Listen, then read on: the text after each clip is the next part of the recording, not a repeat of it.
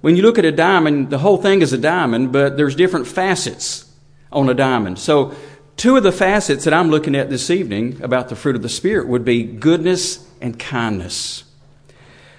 I believe that we are born predisposed to be good and to seek out that which is good.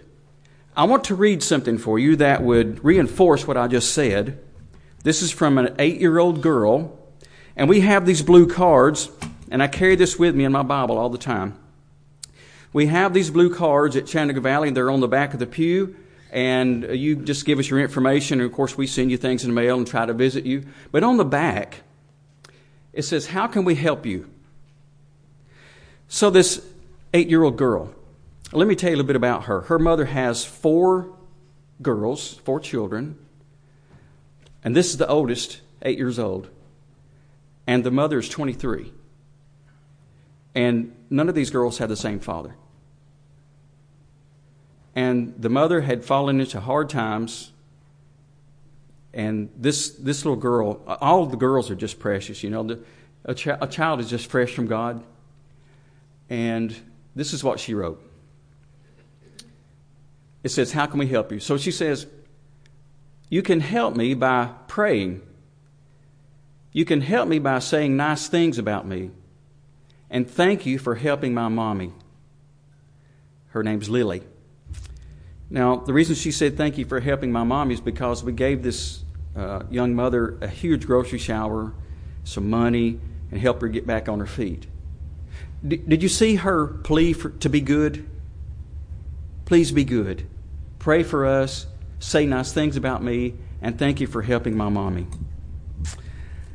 I suspect that Lily would be maybe 12 years old now. I don't know where she is, but I remember that and I always keep that close to my heart because I understand that a child desires that which is good. And a child, as I said, is fresh from God.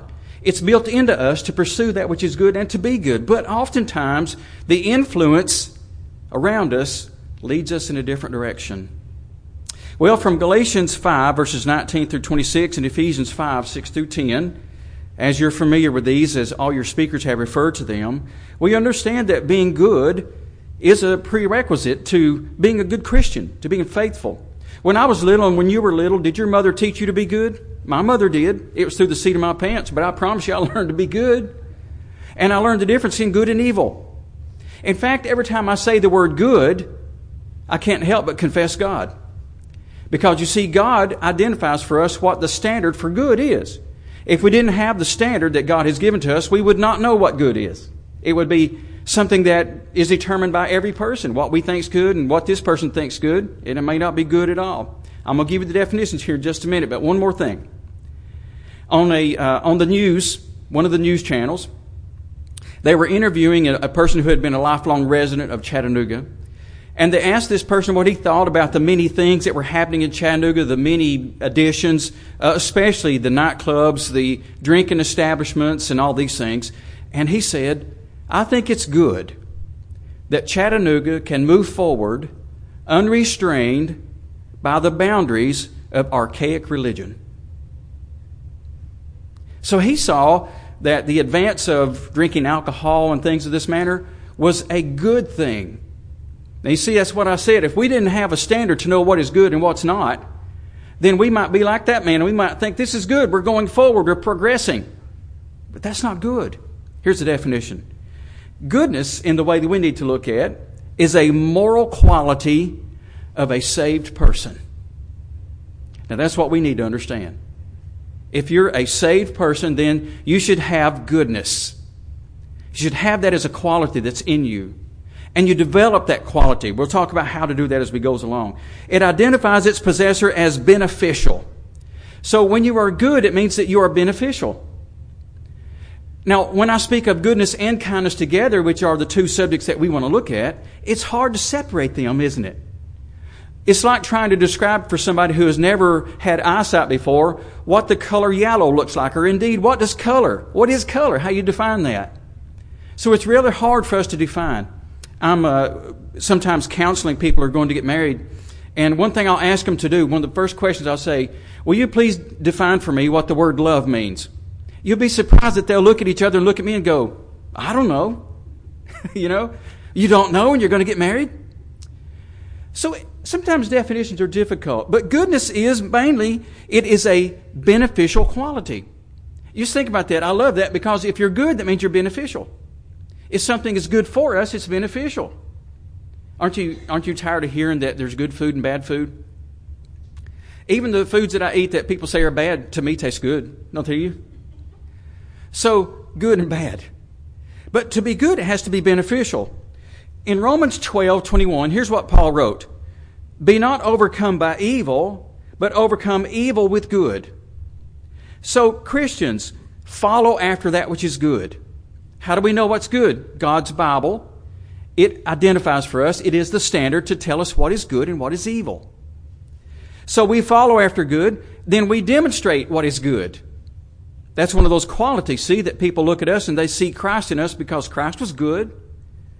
We defend that which is good. We imitate that which is good. And we overcome evil with good. That's what Paul said to do. Overcome evil with good. Now listen to me. There's a lot of talk today about how to defeat ISIS.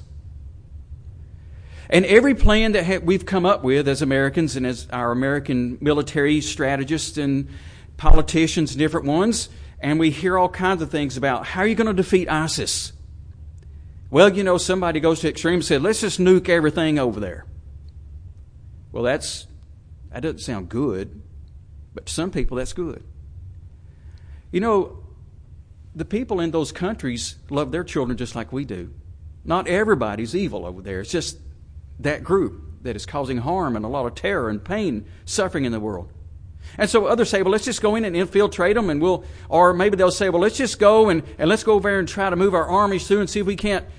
Well, there's a lot of suggestions there on how to do it. Here's one suggestion you don't hear. Let's go try to convert them. Now, who's brave enough to do it? But wouldn't it be good? Isn't that how any evil is going to be overcome is by good? Because if you return evil for evil, it just gets worse. You do something evil to me, I'm going to turn around and do evil to you. You have to do something worse, I have to do something worse. And finally, we end up killing each other.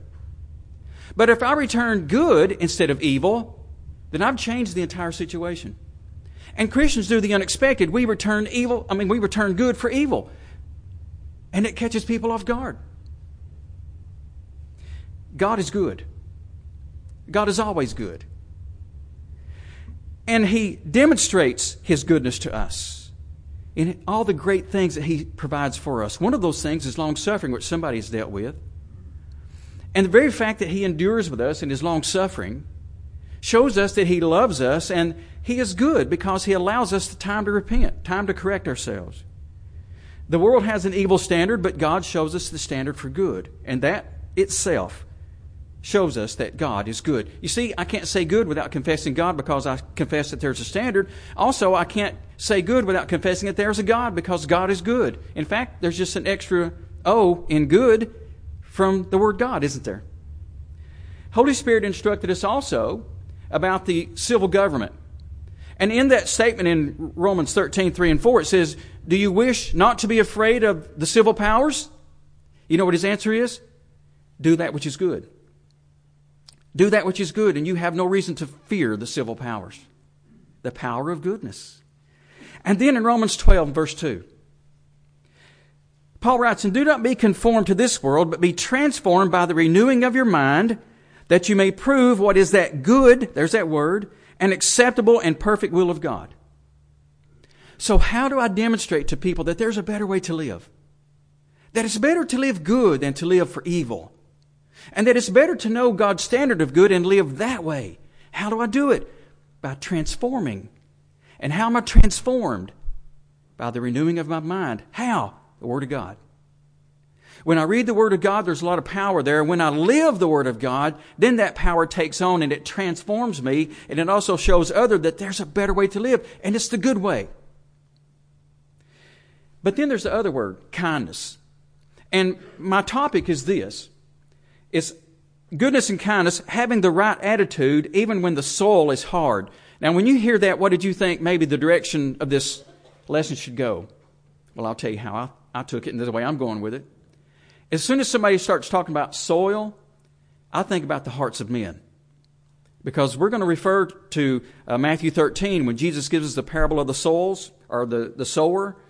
And when we talk about that parable, then we see that there's different type of soils, but those soils represent the hearts of men, the attitudes of men, the disposition. So when we talk about goodness and kindness tonight, we're going to see how important they are when we do evangelism. Don't be afraid of that word. We'll talk about that in a minute. Let's talk about kindness. If I'm kind, am I also good? Do kindness and goodness have to be together at the same time? Well, kindness is a demeanor that is gentle towards all. As a Christian, it is our character to try to be gentle in everything that we do. Now, Jesus, always good, went to the temple and drove out the money changers. Why were they there? They were there conducting business in the temple. Jesus came and wanted to have prayer there. When he saw that these people were in there conducting business, they were actually profaning the place, making it something common. And Jesus was angry. He made a whip of cords and he drove out the money changers. Now that was good. It was right for him to do that. That was a good and beneficial thing to do. Was he gentle? No, not gentle. Was he wrong? No, he wasn't wrong. Because these money changers cared nothing about being good or being kind. They were just concerned about being business people. Well, I find out here in Romans chapter 11, verse 22, that God is both good and severe. You need to write that one down in the margin of your Bible somewhere and keep this in mind. God is both good and severe. He's good to those who follow Him and do His will, but on those who do not do His will, He's severe. On the day of judgment, we know God is good, absolutely good, absolutely holy. So everything that He does is good and right. On the day of judgment, do you notice in 2 Thessalonians 1, verses 7 through 9, how it says that Jesus is going to return? Now, some people, I think, have it in their minds that when Jesus comes back, He's going to be like the baby in a manger. It'll just be good and peaceful. That's wrong. When He comes back, He'll be like the 12-year-old boy in the temple, answering questions and asking questions. Nope. He'll be like the young man that was learning the trade of being a carpenter from his father. No, he won't come back that way. He'll come back as the one crucified on the cross then. One that's showing love and mercy and goodness to everybody and no fear. Nope. It says when He comes back, He'll come in flaming fire with His angels, taking vengeance on them that know not God and them that know or obey not His gospel. You see, that's severe. But God has given time. God is good. He gives time for us to repent. He's not willing that any should perish. So He's absolutely good, and He's right in what He does. But He has the right, and His goodness demands that sin be punished. So was it right for Jesus to go in the temple and to be good, beneficial in driving them out, but He wasn't gentle? Yes, because evil deserves severity. Why? Because absolute goodness demands it. Well, let's talk for a few minutes here. We know what kindness and goodness are. In the parable of the soils in Matthew 13, if you'll turn with me here, Matthew 13, and I know that you know this parable very well. Remember with the parable that there is one central teaching that we're supposed to get from it, one main lesson, and one of the worst things we can do with the parable is to go to it and try to analyze every little thing in it and try to make everything symbolic or representative of something. If we do that, we're going to lose the meaning of the parable, or we'll lose the lesson. The lesson here is for us to sow the seed, which is the Word of God. And if we will sow the seed, which is the Word of God, eventually, if we sow it enough and sow it correctly, eventually there will be a harvest. Now, I want to just concentrate on the explanation of the parable of the sower, because that will help us understand exactly what He's teaching. So we'll begin in verse 8. He says, "Hear ye therefore the parable of the sower. When anyone hears the word of the kingdom and understands it not, then cometh the wicked one and catcheth away that which was sown in his heart. This is he which received seed by the wayside." Now, stop for just a minute. The wayside, the area around the place where you're going to sow seed, the area around the place where you sow a crop is hard ground. Why? It's because that's where everybody walks. I learned when I was young from people who had farms that after they planted a crop, you don't go walking through the field. You don't like that. Why? Because you're stomping down the possible crop that's going to come up. So you stay away from that and you walk around. Now, on the outside, the ground is harder. It's just as fertile, but it's harder. Now, what does this mean with the hearts of men, in the mind of men? It means that sin has trampled down the mind. It's had such traffic in and out that it's become harder. When you find soil like this and you plant the seed, it is possible for it to come up, but it's more difficult. Let's stay with what he's saying here. Verse 20, but he that received the seed into the stony place is the same as he that heareth the word, and anon with joy receiveth it. Yet he hath not root in himself, but endureth for a while. For when tribulation or persecution arises because of the word, by and by he is offended. So here's the heart of one who is also hard. It's difficult, but the problem isn't with the fertility of the soil. It's just that it's occupied with hard ground and stony things. Things that have happened in the life of a person that cause them to be bitter. You ever run across somebody that says, I don't like the Church of Christ? And they'll tell you something like, I knew a member of the Church of Christ and they told me I was going to hell. Well, I doubt that a person said that. But even if they did, then I have to try to get that person back somehow, to get them to understand that everybody doesn't do that. You know, it's not the correct way to try to evangelize. You don't try to tell people where they're going. That's up to the Lord anyway. But you're not going to open any doors with that statement.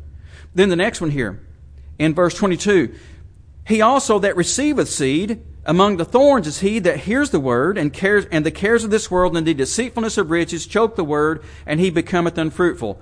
Nothing wrong with the fertility of the soil here, but it's already occupied. Sometimes you'll find this with men, with humans. As you're trying to evangelize and sow the seed, you'll find out that, yes, they receive the seed, but they've got so many cares and worries. They're also involved in so many things of the world that it just chokes out the word. But then this last one. Verse 23, but he that receiveth seed into the good grounds is he that heareth the word and understandeth it, which also beareth fruit, bringeth forth some 100-fold, some 60, some 30. All right, now quickly. What's the percentage rate here when you sow the seed of how you're going to receive a seed that is going to bear fruit, actually come to fruition? It's 1 out of 4, right? Or 25%. Now you say, well, I don't like those odds. Well, how do you like the odds of not sowing the seed at all? And sowing the seed is a good thing. Remember, we said goodness is one of those qualities of a Christian. Did Jesus tell us, and we know, he did because I asked you that question, it's a rhetorical question, but didn't he tell us to sow the seed? To go into all the world and preach the gospel to every creature? He that receiveth that gospel, which means he believeth, and is baptized, shall be saved. He that believeth not shall be condemned. But now, wait a minute. How could a person believe? Somebody sows the seed. That's the gospel. So isn't that a quality of goodness for me to be a seed sower? Yes. A woman came to me not long ago and said, I'm afraid I'm a failure. I said, why do you think you're a failure? It sounds like a psychoanalyst, doesn't it? Why do you think you're a failure? Well, because I had a Bible study going with this woman, and at the end of my Bible study, she didn't want to obey the gospel.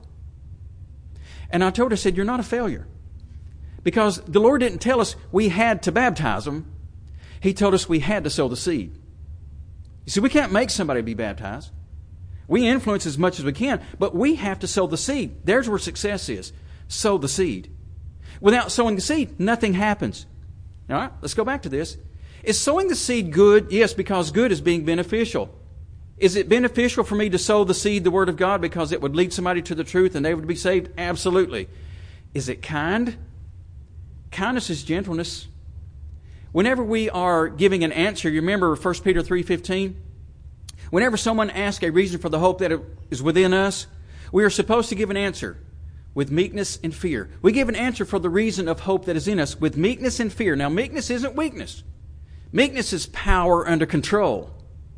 And that fear has to do with respect for God and for the person that I'm teaching to, and respect for the Word. Now, hang on a second. That's kindness.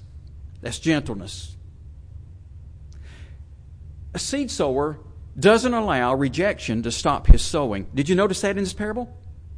Jesus is trying to get us to understand sowing the seed is a good thing. It's kindness in action. But because there's rejection here, rejection here, rejection here, the fourth one, successful. Did you know that salesmen who are successful go through more rejection than to do acceptance? And if a salesman was going to quit after the first 2 or 3 tries and he wasn't successful and he quit, he would never make a living as a salesman. Walt Disney failed time after time after time before he was successful. Did you know Abraham Lincoln? Abraham Lincoln failed time after time, lost this election before he ever started making headway and before he ever became president. It's easy to Google it and look at it. What if they were quitters?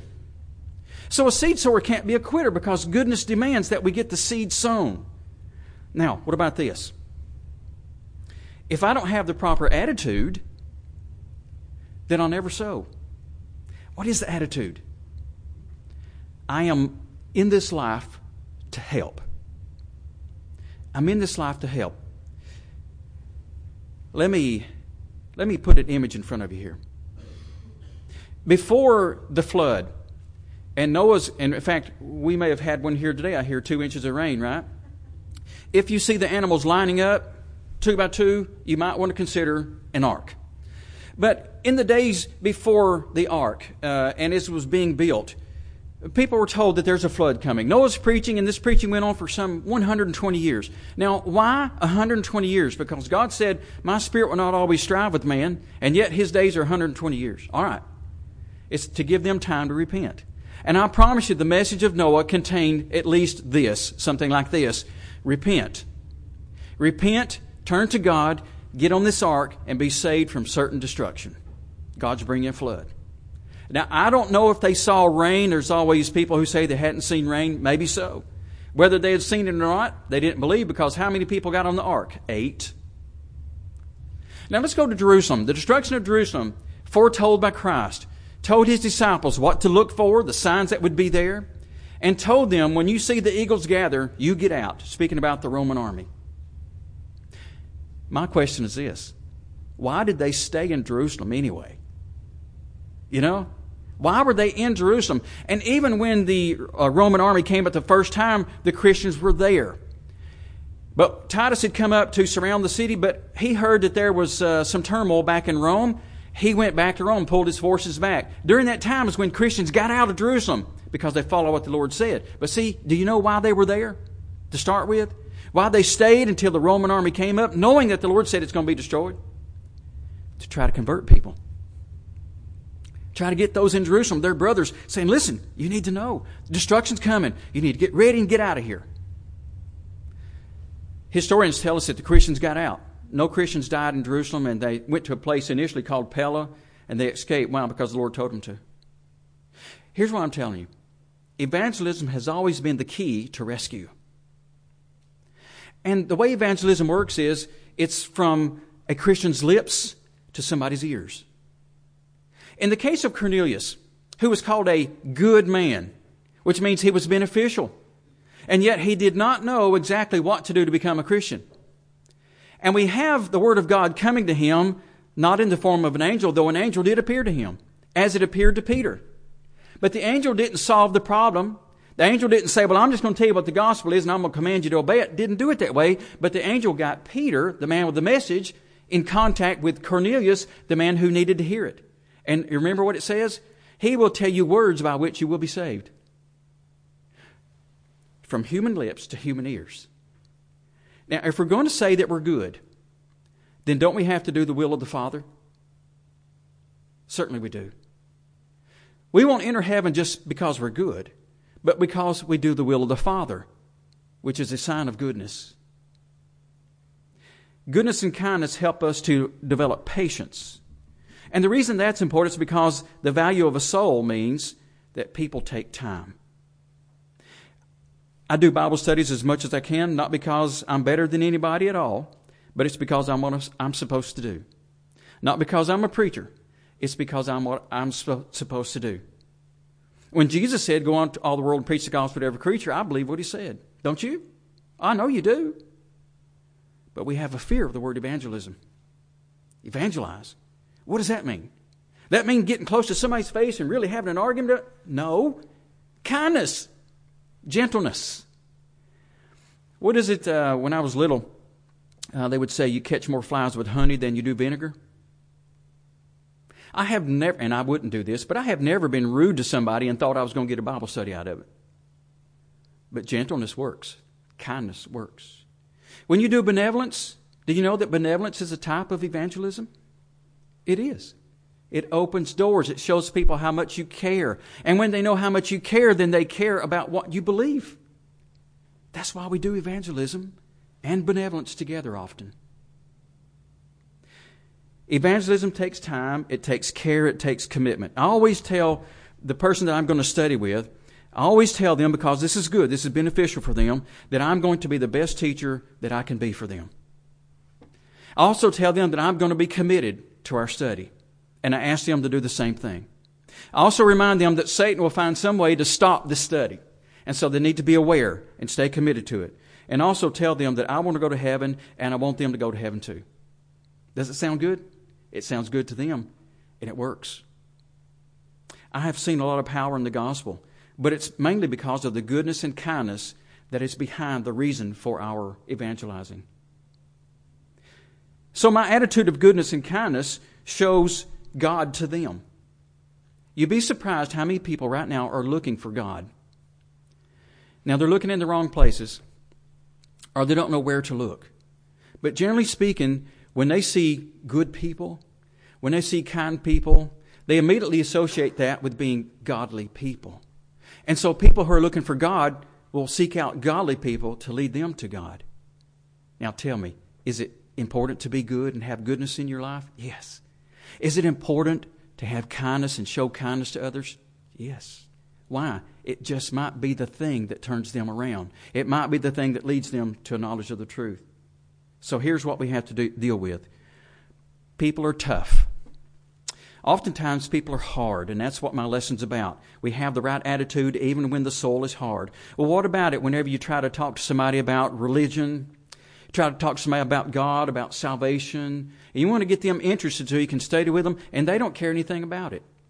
Well, I understand that they're having a difficult time. Maybe they don't understand exactly what's at stake here. There's probably a lot of reasons. Maybe they don't trust anybody. Maybe they've got their shields up and nobody's getting in. I run across that too. But here's the thing about goodness and kindness. They persevere. They don't quit. Because of the love that we have for God, we are motivated. And so we give that person some space. And then we come back later and ask. But I'll tell you this, I have noticed this. When you pray, Lord, give me somebody, put somebody in front of me that needs to hear the gospel. If you pray that, it'll happen. But you don't get the easy person. You don't always get the easy person to convert. You get the tough ones. It's almost to me like God is saying, all right, here's your person.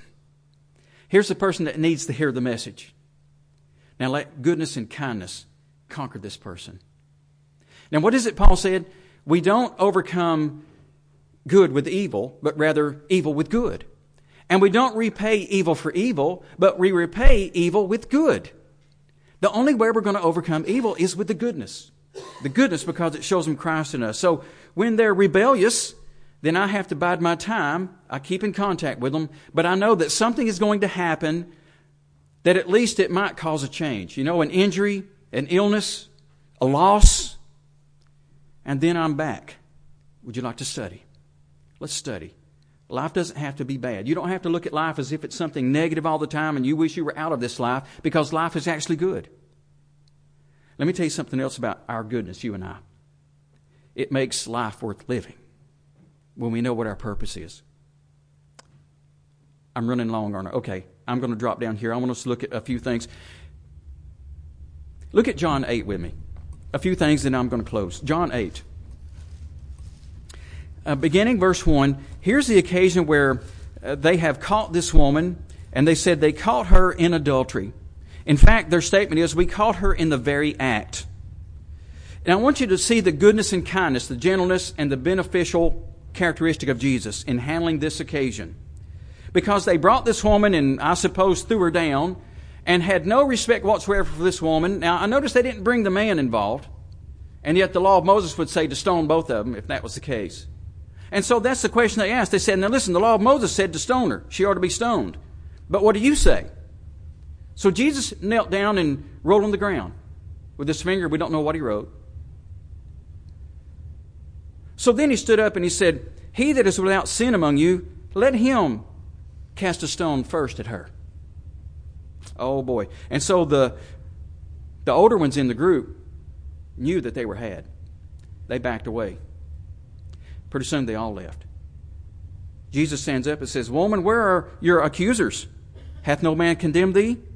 Isn't that kindness and goodness here? You see this goodness? And something else Jesus does is bring the goodness out of this woman. And notice how he addresses her sin with kindness. Look at this. Neither do I condemn thee. Go and sin no more. I suspect that turned this woman's life around. You see, he wasn't harsh. It wasn't a call to be harsh here or severe. It was a call to bring goodness out of this woman so she could see that there's a better way to live. In John 4, one other place, I'll just refer to it. You remember the woman at the well in Samaria? And Jesus goes there and he sits by the well. Now, here's the goodness, because goodness means that we have a desire to be beneficial. And so Jesus sits by the well. It's a good place. Jesus is hungry and he's thirsty and he's tired. He's been walking all morning. He sits by the well at a strategic point. He knows that people are going to come to the well. And so if you're going to do evangelism, put yourself in a strategic place. Jesus sits there. Here comes a woman, and she's going to get water in her water pot. And Jesus begins the conversation. Remember, she's Samaritan. He's Jewish. Give me a drink. Simple. It stuns her. Wait a minute. You're a Jew and you're asking me, a Samaritan, to give you a drink? He's able to lead the conversation into living water, which interests her. And she goes from thinking he's just a stranger and a man to thinking he's a prophet to thinking this must be the Son of God.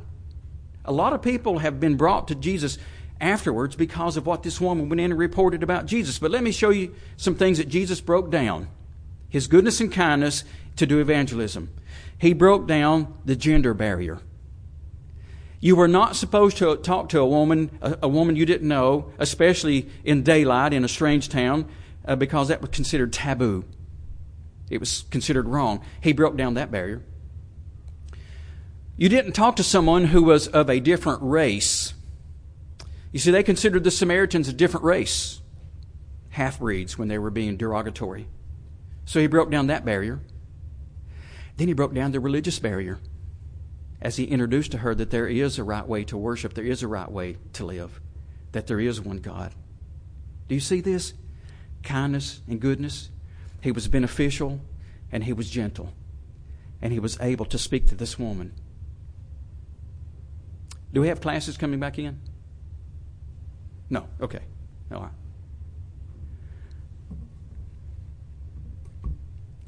We have the invitation song that we're going to sing.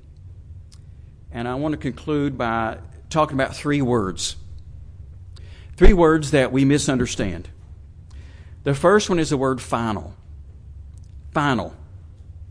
A lot of people hear the word final. I use the word final in sermons, in teaching and things. The Bible uses the term final. Do we know what it means? I don't think that we do. I don't think we understand it. Here's the reason. It's because in the mail you get something that says this is your final notice because you owe a bill. No, it's not, because they want their money. You know what they'll do? They'll send you another notice. So it's not really all that final. We play something called the Final Four in college basketball. It comes down to the Final Four, right? And then we determine who the winner is. Do you know we do it next year too? It's not that final. You take the finals at school, the testing is called the finals, and so we're sick. We don't get to take them. Well, guess what? Sometimes you can make it up. It's not so final. It didn't have to do it on that day. No. But the Bible speaks about final, and final means no more. There is no more time. It's final. When Christ comes, this earth ends. Final. Do you understand it now? That means the end. There's another word. It's the word eternal and eternity. I don't know that we as humans can fathom what that means because it is the absence of time. God is not restrained by time as humans are. God is not concerned about time the way we are. God created time, but He is not bound by it. But we are. I don't wear a watch anymore because I have a smartphone. You know, it tells me what time it is and what to do. But, you know, a smartphone can show you the seconds, or if you program it, you can show hundredths of seconds and whatever. Time. We're concerned with it. But what about when there's no more time? What does that mean? Forever. Eternity. You see, the Bible speaks about eternal life or eternal death. I'm concerned about that. Goodness demands that I'm concerned about that. My gentleness causes me to be concerned about that because I want others to escape eternal loss. Here's the last word. Prepared. We don't fully understand it. We need to define it.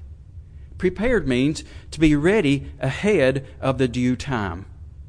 When I was in high school, I would have to do book reports and various things and homework. And you know when I do my homework? Right before it was class time. I'd get there and I'd try to do, and guess what? I didn't make good grades because I did that. Had to do a book report one time. I failed to do it. It's going to be an oral book report. I ran into the library. I picked up a book that was that I thought I knew. It was the Three Musketeers. So I'd always seen cartoons and various things about the Three Musketeers. So I went in there and thought, well, I showed them the book, and I went to do my oral book report. And of course, it was disastrous. I was not prepared. Listen to me.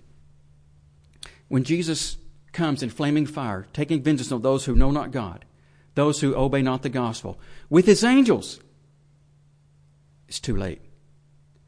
You can't call me then. Won't be any cell service. I'm not going to the building to see you. It's too late. You see, the time to prepare is now, before the time arrives. Now, in this audience, you've heard me speak. I'm going to encourage you to do something. If you're not ready for eternity, you're not ready for Christ to come back. Maybe you don't know what that means.